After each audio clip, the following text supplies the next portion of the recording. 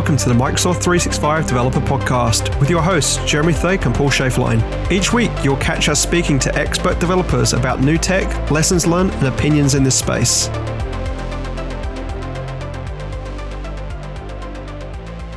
Hey there, buddy. How you doing today? Good, man. The sun is shining. The weekly weather report from Seattle. All right. Awesome. There you go.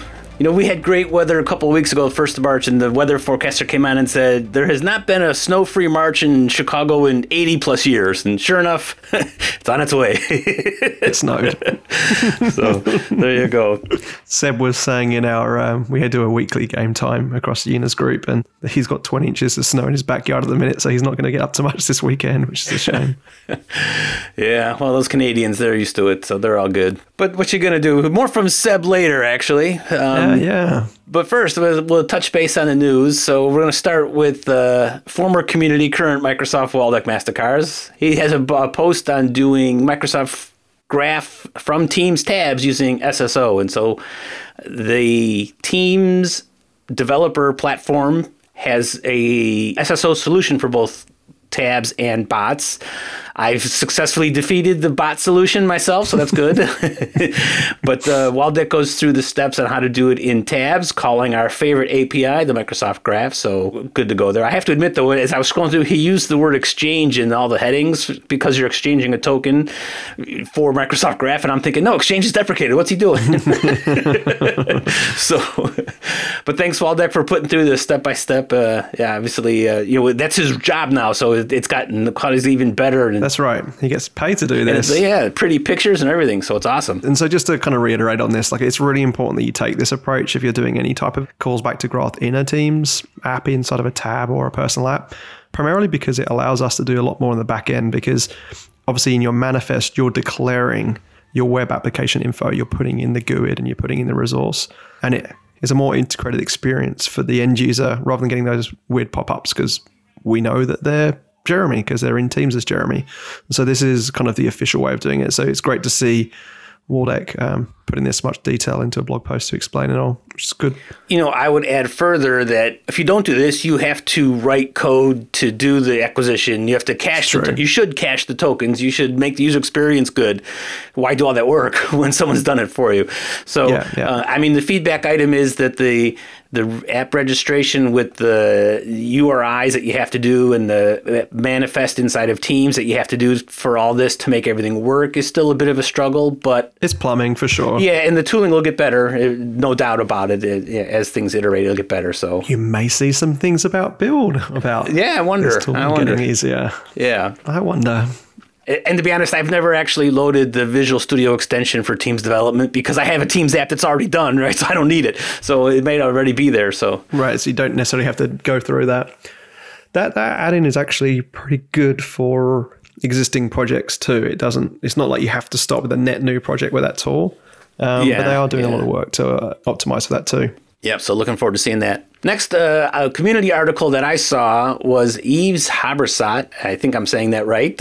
He has a post of how to start a new SPFX web part project with Microsoft Graph Toolkit and React. And this is a wonderful way to get started. And more on this later when we get to our guest. But it's thanks to Yves for putting this out there to go through. And he starts with SharePoint and gets started going through the whole kit and caboodle. So great to have a external resource going through the steps on how to do that. So thanks, Yves, for doing that. Yeah, and then Martina, who obviously has been a long-term MVP, actually is one of those people that I really miss on the circuit. And actually it looks like it's Martina, and this one actually looks like Tony's written it because I think they both share a blog post together, like the power couple inside of M365. And what Tony's been talking about here is schema extensions and how they actually use it inside of their own product for the ecosystem called Delegate 365. He walks through the benefits of schema extensions, but one nice thing he's also done in a separate blog post is talk about the new PowerShell modules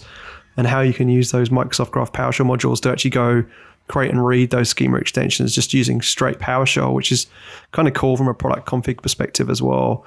So if you're thinking about anything kind of keeping on your configuration in M365, the schema extensions is definitely a good way to do it. There are some limitations which are documented in terms of how many you can have and limits on the size of them. And interestingly, Dan Kershaw, who's been a PM on Graph for guess since the beginning with Yina is actually looking. He's looking at the kind of the VNext for this. What does this look like in the future? And so we'll get him on the show when he's got a few more thoughts around that, so we can garner some feedback from everyone listening, because we do know that some of these things currently can't be used because of the scenario they're trying to be used for. And we're trying to unlock that with the graph in the future. Yeah, it's worth reading that blog by Tony just to see how they're using it in their own products, because many ISVs want to keep all their data in the customer's tenant and not have anything in a multi-tenant SaaS, which is where schema extensions come in. Paul's like thumbs up here. Yeah, exactly. Right. I don't want to store any data that is going to give me in trouble. So if I don't need it, I don't want to store it. But obviously, this isn't a replacement for your database. I can't put everything I would ever dream of about a user or a group or whatever in the schema extensions. But it's certainly the key thing that I've seen and we've used is tying stuff together. There's an entry in my database that has no PII. It's just a GUID. So how do we associate that GUID to a user? And by using the schema extensions, I don't have to store that data. I can get what I need. So it's great to see this out there. And I love that they're using PowerShell to get people started. So yet another angle to come into it instead of having to just fire up code all the time. So great to see that. Next, another one from Sergey Sergeyev. Sergey's been doing a lot of posts, and we find them, and he's got another great one that helps connect all the dots, if you will. Building Outlook add-in with SPFX, which is not a very high-frequency task, but can be great. But he's saving mail to OneDrive, and he ties in a bunch of the other services as well, including Azure Functions and MSAL and so on. But this is a common request, right? People have got email, and they want to get it out of email for whatever reason. And we've seen this a lot. There have been, as long as there's been SharePoint, there's been tools to save, emails in it, right? And so Sergey goes through the whole thing about how he used the SPFX web part calling out to Azure Functions and inside of Outlook to save an email, right? So you hit the button, you open the task, hit a button, boom, save. It's like ticking all the tech platforms right there. Yeah, right. So, and for some people, they live in their inbox. And so if I live in my inbox and I need to get something out, this is a great way to do that. So nice to see it. And we don't see a lot of SPFX solutions inside of Outlook. It's been around for quite a while. I just haven't seen many people posting about it. So that's what caught my attention. So, this is great. I haven't seen many. This is perfect to see. So thanks to Sergey for getting that. I always find the Office add-ins just sleepers. Like I use Boomerang as an example was a great partner. I use the Dynamics Outlook add-in basically every day because I'm tracking all my conversations with ISV partners so that my entire team can see it in our CRM. And then FindTime is the other big one that you've probably heard me talk about in the show a lot. When we look out there in the wild, there's not that many bloggers writing about it. And so it's one of those things where if you listen to the show and you're like, I want something to kind of carve out as a space, there's definitely a lot of void there to be filled. In the community, in my opinion, around that. And there's so many things you can do with that. I speak to Juan, who listens to the show, I know, who's a PM in the Office Outlook at web add-in team, and he's always showing me cool demos of what people are doing. So we should get him back on the show, actually. I'm going to add that as a task. Yeah, and it reminds me, back in the day, and then we're talking when Graphy things and Office extensibility was picking up, there were slides put together that part of it is you want to get data out of the Microsoft 365 service, and Microsoft Graph is a great way to do that. But there's also where you can play in the canvas that's provided by the Office apps. Word, PowerPoint, Excel, Exchange, or Outlook all have those task panes. And so if your users are using those tools, that certainly is a good approach to get data in there. It's not always in Teams, right? Sometimes I actually need to write an email or write a document. So great to see that going on. So I second your suggestion if you're looking to get out there. I'll go find Juan. Yeah, there you go. So this week on the show, you dragged along a colleague of yours or a member of your team, Sebastian Lever, and I'm sure I've messed up his last name like I always do, but Seb made a return to the show, and we were joking how last time he was on the show was when we were allowed to travel, so it's great to get him on. In typical Paul fashion, he mentioned a technology I don't know anything about, so I asked him questions so that I can be less stupid when I talk to the boss, so thanks, Seb, again for doing that. So he talked about the MGT get. If I got that right, that's the right component. Yeah. So thanks, Seb, for coming on the show and educating us on that. It looks great, and we'll look forward to next week. So take it easy, buddy. Yeah, cheers, buddy. See you later on.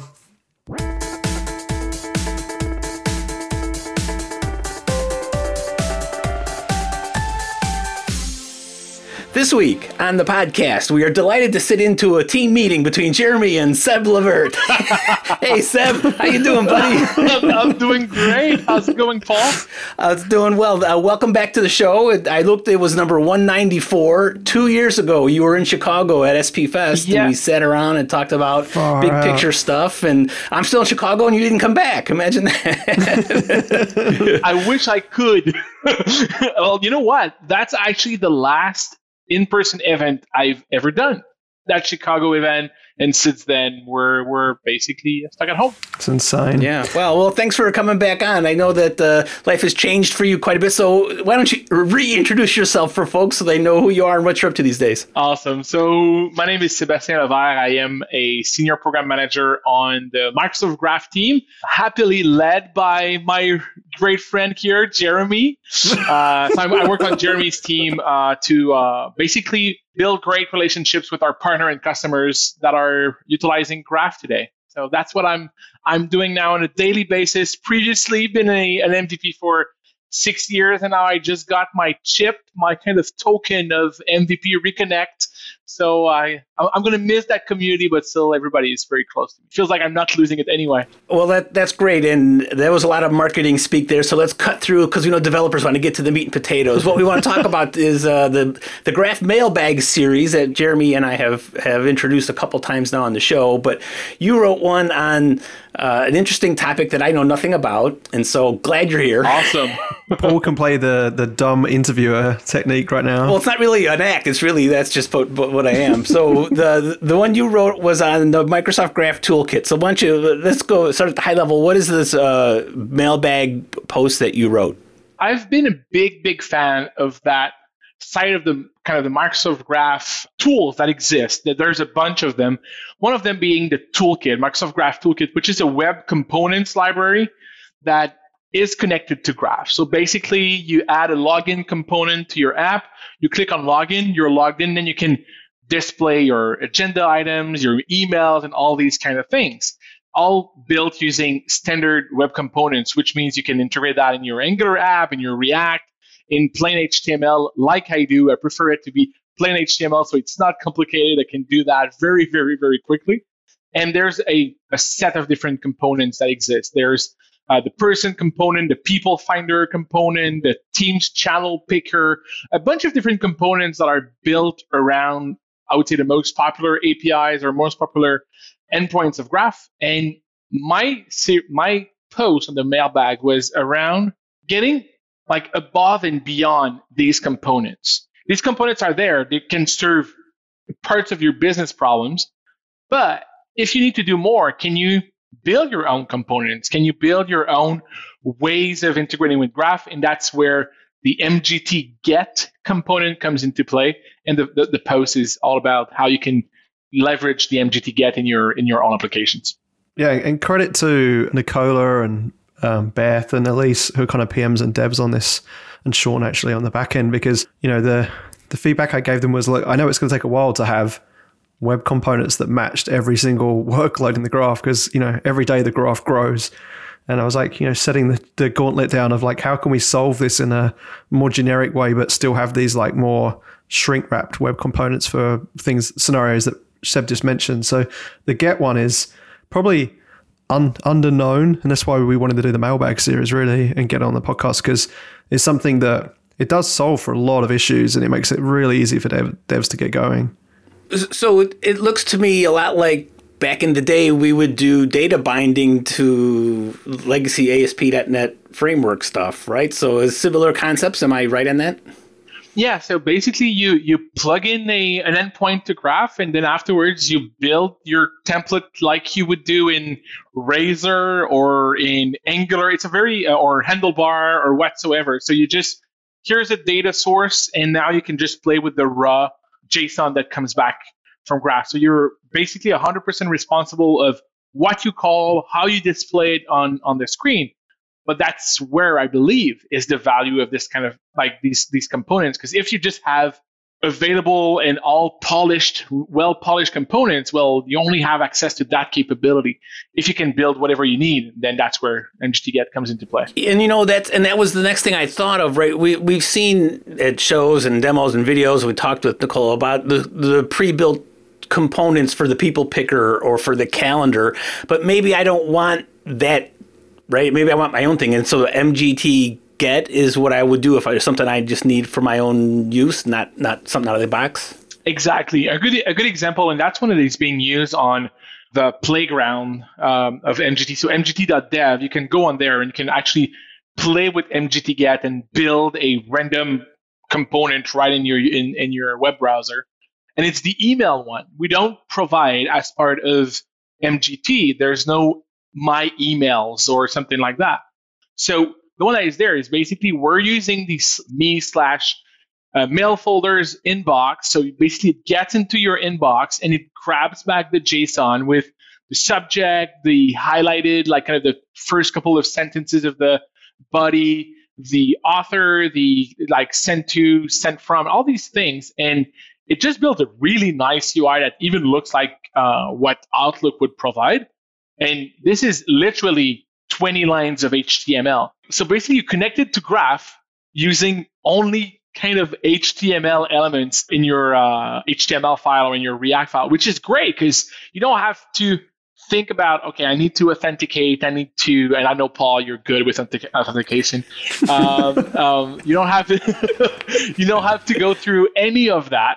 You already have your token, you put in the URL, and that's the beauty of MGTGet. It's going to do all the queries to Graph on your behalf without you to build the bearer token or some of the authentication complexities and the scopes and all of that. It's all built into the tool. That authentication then is browser implicit flow or whatever it's called these days, right? Yeah. I mean, it's that all this is running in a browser session, right? If you decide that you're using the MSAL provider, so you can use the MSAL provider. That's definitely okay. But if you want, you can use a proxy provider that could do on behalf of.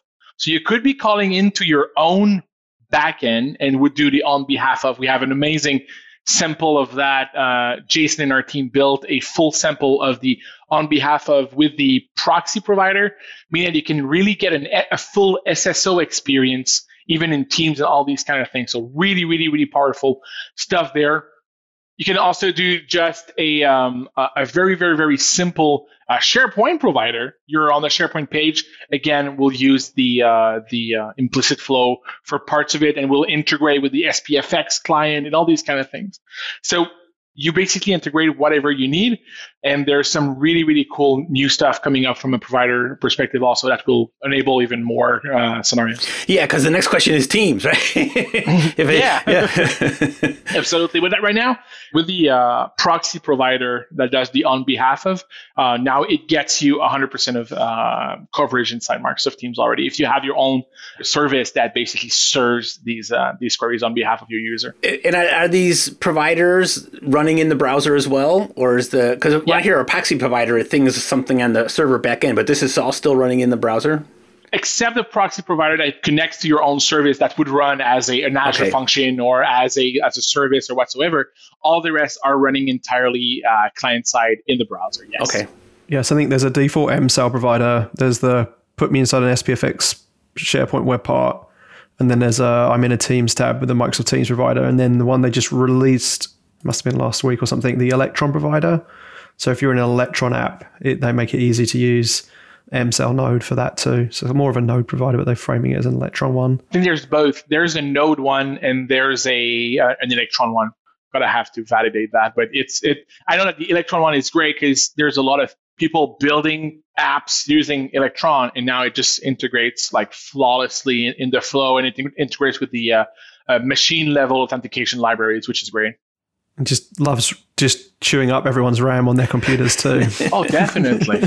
Why wouldn't they? Well, because if I have some component and I could run these now as like a Visual Studio Code extension, right? It's just HTML, and so being able to do Electron provider, I can see a lot of scenarios there as well, right? Absolutely. But now the big struggle, at least for me, is at the end of the day, I still need to write HTML that looks right. It looks pretty, right? Well, yes, parts of it. There's a couple of libraries you can use that can help you not go through the CSS nightmare that we all go through. I'm definitely not a UI designer. If you go see the post, you're going to see how much of a non-designer I am. Well, so what I was getting at is, does the Graph Toolkit bring some of that stuff along with me, or do I integrate with what used to be called Fabric is now called Fluent, or I'm sorry, I'm drawing a blank, but you Microsoft guys will straighten me out. But how does the Graph Toolkit help me in care? So I want to use this custom layout because it's not a component that is canned, but yet I still want it to look like the rest of the host application. Where do I go for that kind of a solution? This is where I think Fluent comes in. The out-of-the-box MGT does not provide, it's not a CSS or styling type of library. It brings the styles it needs for what it does. So the people is already styled and the to-do tasks are already styled, all these kind of things.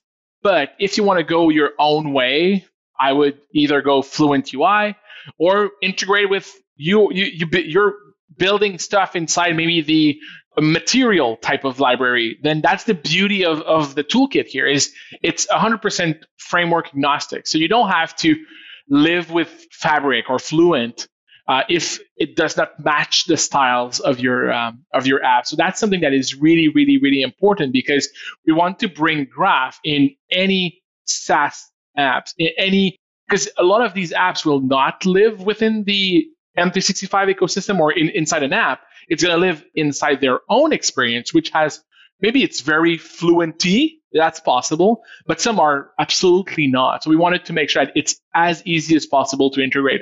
And if you like Fluent, just integrate with Fluent.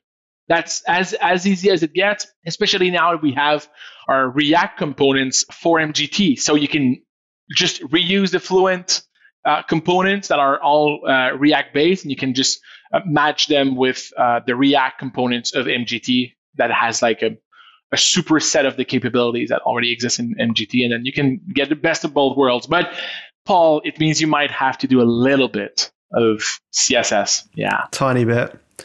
I must admit, Nicola makes it look easier. Those demos we did at Build last year in that 3-hour live coding thing, like he was just like, well, if you just add this attribute and do that, and it was like, oh my God, that looks so much better than like what Seb has in the screenshot here, which is like UL and then LI with 0 attribution on it too. But that's what this blog post is about, showing how templating works and showing the data. It's not about making it look pretty. Exactly. But there's a really good point, Seb, around making it look like our experiences or making it look like their experiences. Like with the partners that you're working with already, I would probably say you're about 50-50, right? Like you're 50% of your partners, you're getting them to build stuff with Graph that is living in Teams or Outlook or some other thing we can't talk about. And then the other half is building in their products. And like I imagine the people you're talking to are on completely different stacks and technologies where they could still use MGT but not tie themselves quite to the Fluent libraries. Absolutely.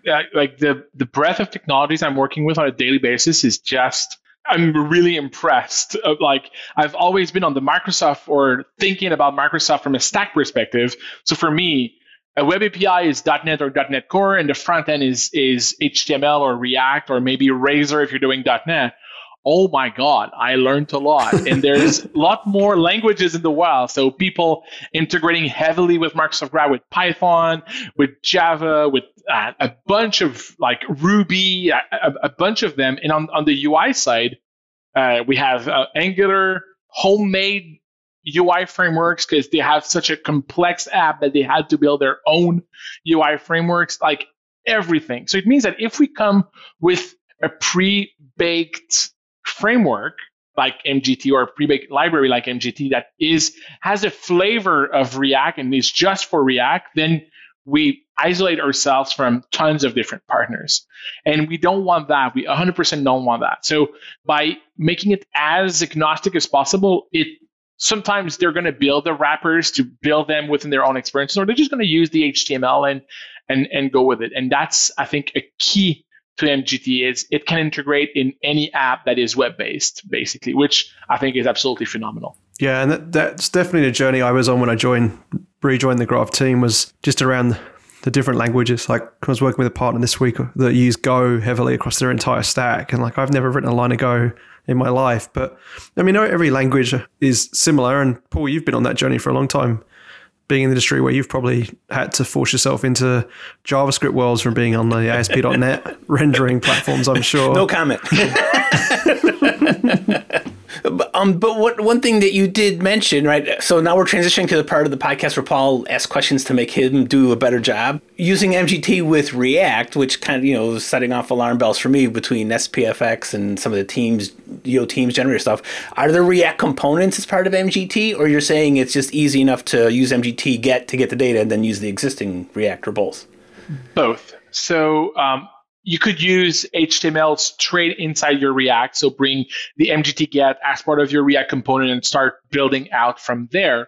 Or there's a package that already wraps all these components, all these web components as React components. So you have like the full IntelliSense, and you can just do a bracket get, and you put in your resource, and all will work automatically. So if you want to use that as part of a React app, you have like the highway to do it. It's a lot easier to utilize the React packages than just using the HTML. HTML and React, especially when they're non-known HTML stuff, you need to declare like a bunch of, forget about this tag, I know what it is, it's going to render the right thing, believe me. and now you don't have to do that but you can if you want to keep it simple, but you don't have to. You can use the React wrapper on top of MGT. That is just basically, it's automatically generated. So we dynamically generate the wrappers based on the web components. Again, this is Paul's ignorance in React, no doubt, but we started talking about how MGT get lets me do any HTML that I want in the template. Because what I'm getting at is, even if I'm going to style something, I need to have a little basic understanding of the structure of the page, right? So if I'm using MGT for React or any of these other frameworks, do I need to understand what that HTML structure looks like so I can style it, or can I still do the templating model even though I'm using some React provided thing?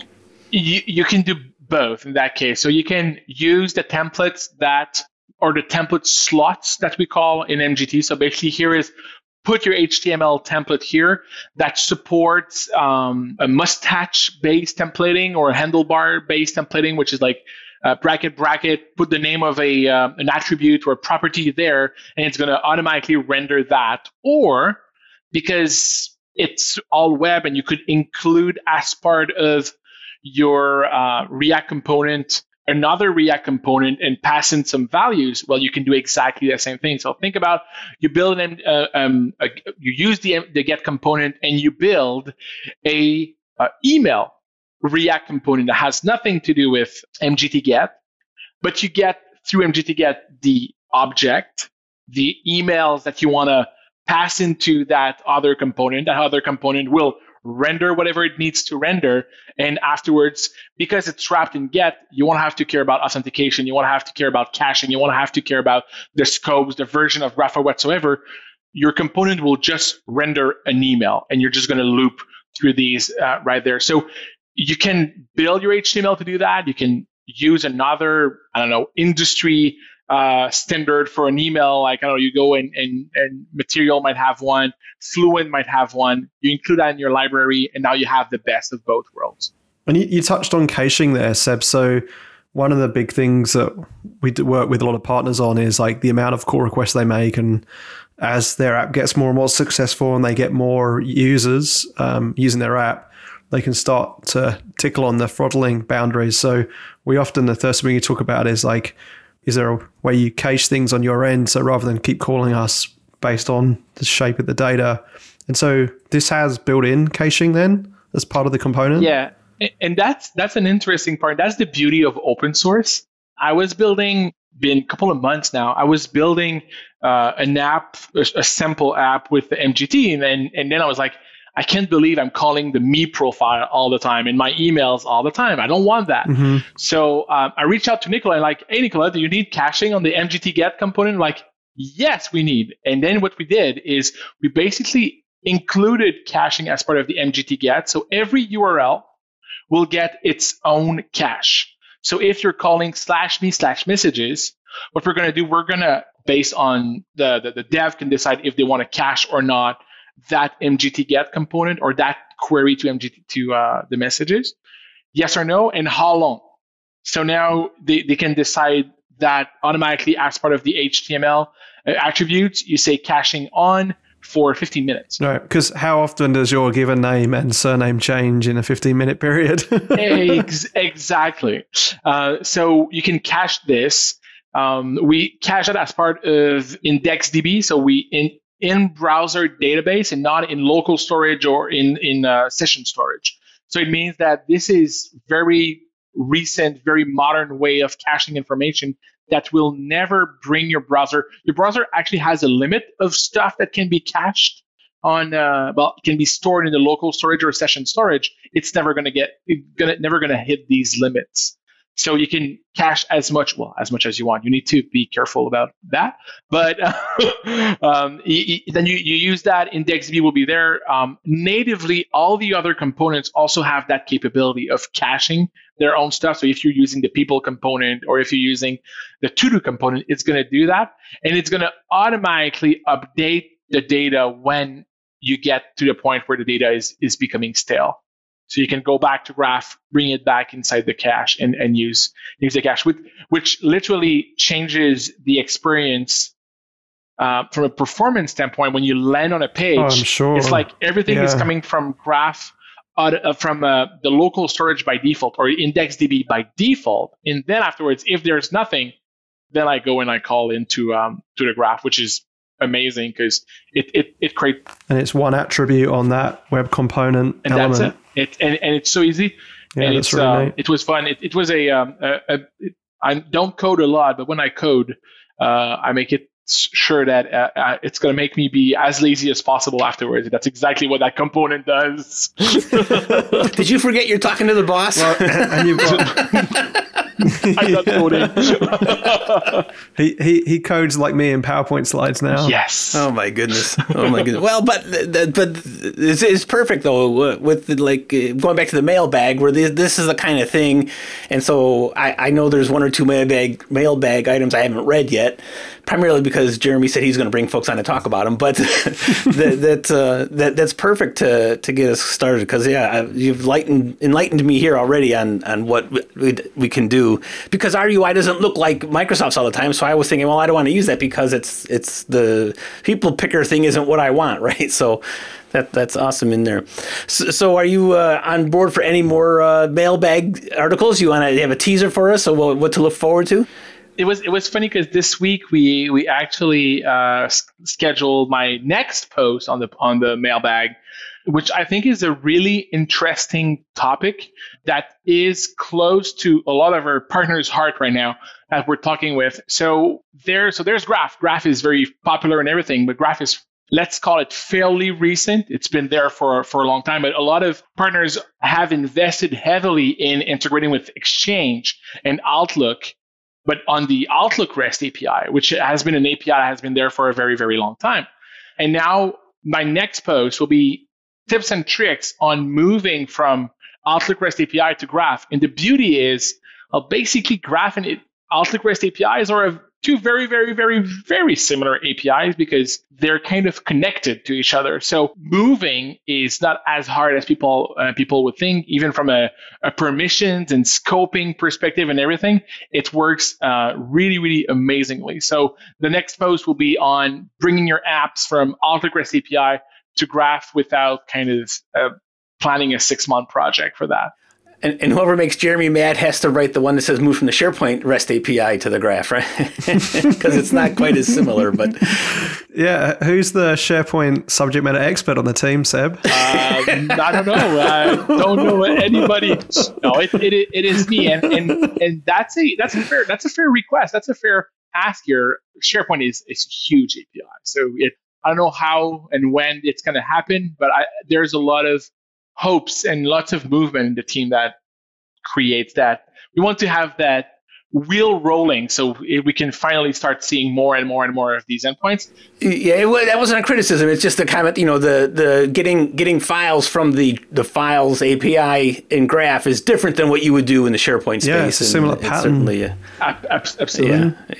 Yeah, the mapping isn't one-to-one for sure. No, two worlds. It's credit to the API council, like with Daryl and Dan Kershaw, and now Gareth Jones is back actually as of last week, because we're trying to make the API the same no matter what workload you're on. Whereas like one of the reasons we did the graph in the first place was, if you tried to use Outlook and then you tried to use the SharePoint API, they're completely different. And so, having that consistency is better. I guess what it means is that the Outlook team won when it came to defining the shape of the API schemas in Graph, and the SharePoint team didn't. And obviously there's a bigger transition there, but there is a lot of gaps as well, which is the big thing that personally I'm hoping the Microsoft Viva motion that got announced a few weeks ago can really start to help put some pressure on those engineering groups to be on Graph and not carry on relying on SharePoint REST APIs for things like pages and the gaps here and there that we have that aren't on Graph right now.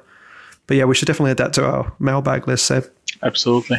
I think Paul just gave you more work, Seb. Yeah. Well, that's good for later, but that's actually a really, really good topic. There was an amazing blog post by Marcus. Yeah, we actually talked about it in this show. Yeah, the Marcus's blog post. Wow, yep. Like basically that's like it's Microsoft documentation level type of blog post. Yeah, that is amazing on how to do your daily tasks with SharePoint, like that you would do with SharePoint REST, but now in Graph, and that was like just pure gold. Yeah, no, I agree. Yeah, that was Marcus Moeller who was on the show about 4 or 5 months ago as well. So yes, if you search through all the show notes for Marcus, that was a great thing.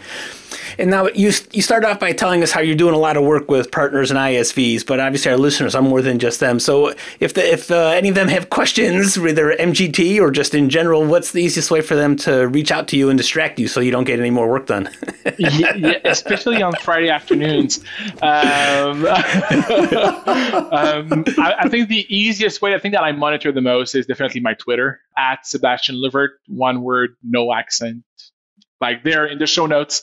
How much trouble did that cause when you first joined? Well, that's interesting. I think now it's getting better, right? Yeah, it definitely is. Initially, because of my name, that there's an accent in my official name, there's an accent, and all the team, Jeremy, Brian, Fabian, had a rough time to find me on Teams because my name never showed up with SE. It did not show up, and then it's like when you have a US keyboard, good luck finding an accent on the E.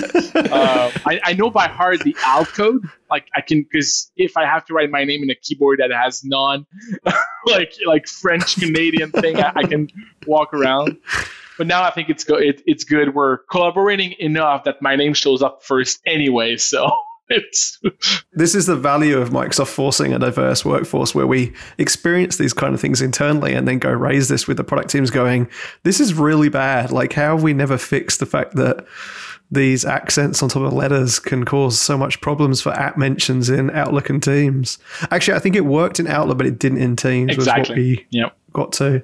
But now it's all good. Twitter is definitely the Twitter and Q&A. Yeah. We're pushing hard now on Microsoft Q&A for questions, and we actually have a dedicated team there that is kind of being the front door where they're trying to answer the majority of the questions, and then if they get stuck, they come to our team and they go to the workloads themselves too. So that the benefit of that is it's all in one place.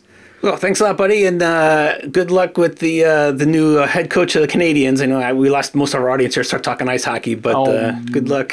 Good luck. It's going to be a long season, everybody. It's going to be a long season. Back-to-back games as well at 4 p.m. is I have to just turn off everything, and then when my workday's finished, start the DVR recording and watch the game.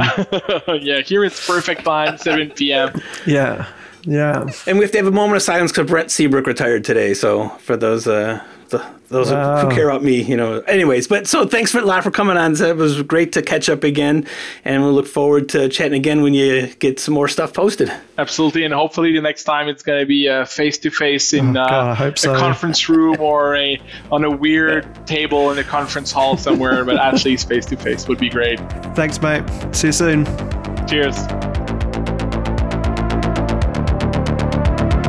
Thanks for listening to the Microsoft 365 Developer Podcast. Please follow us on Twitter at M365DevPodcast and check out our show notes at www.m365devpodcast.com. To help us spread the word, we'd really appreciate it if you could retweet our episode tweets and give us a review on iTunes. That's all, folks.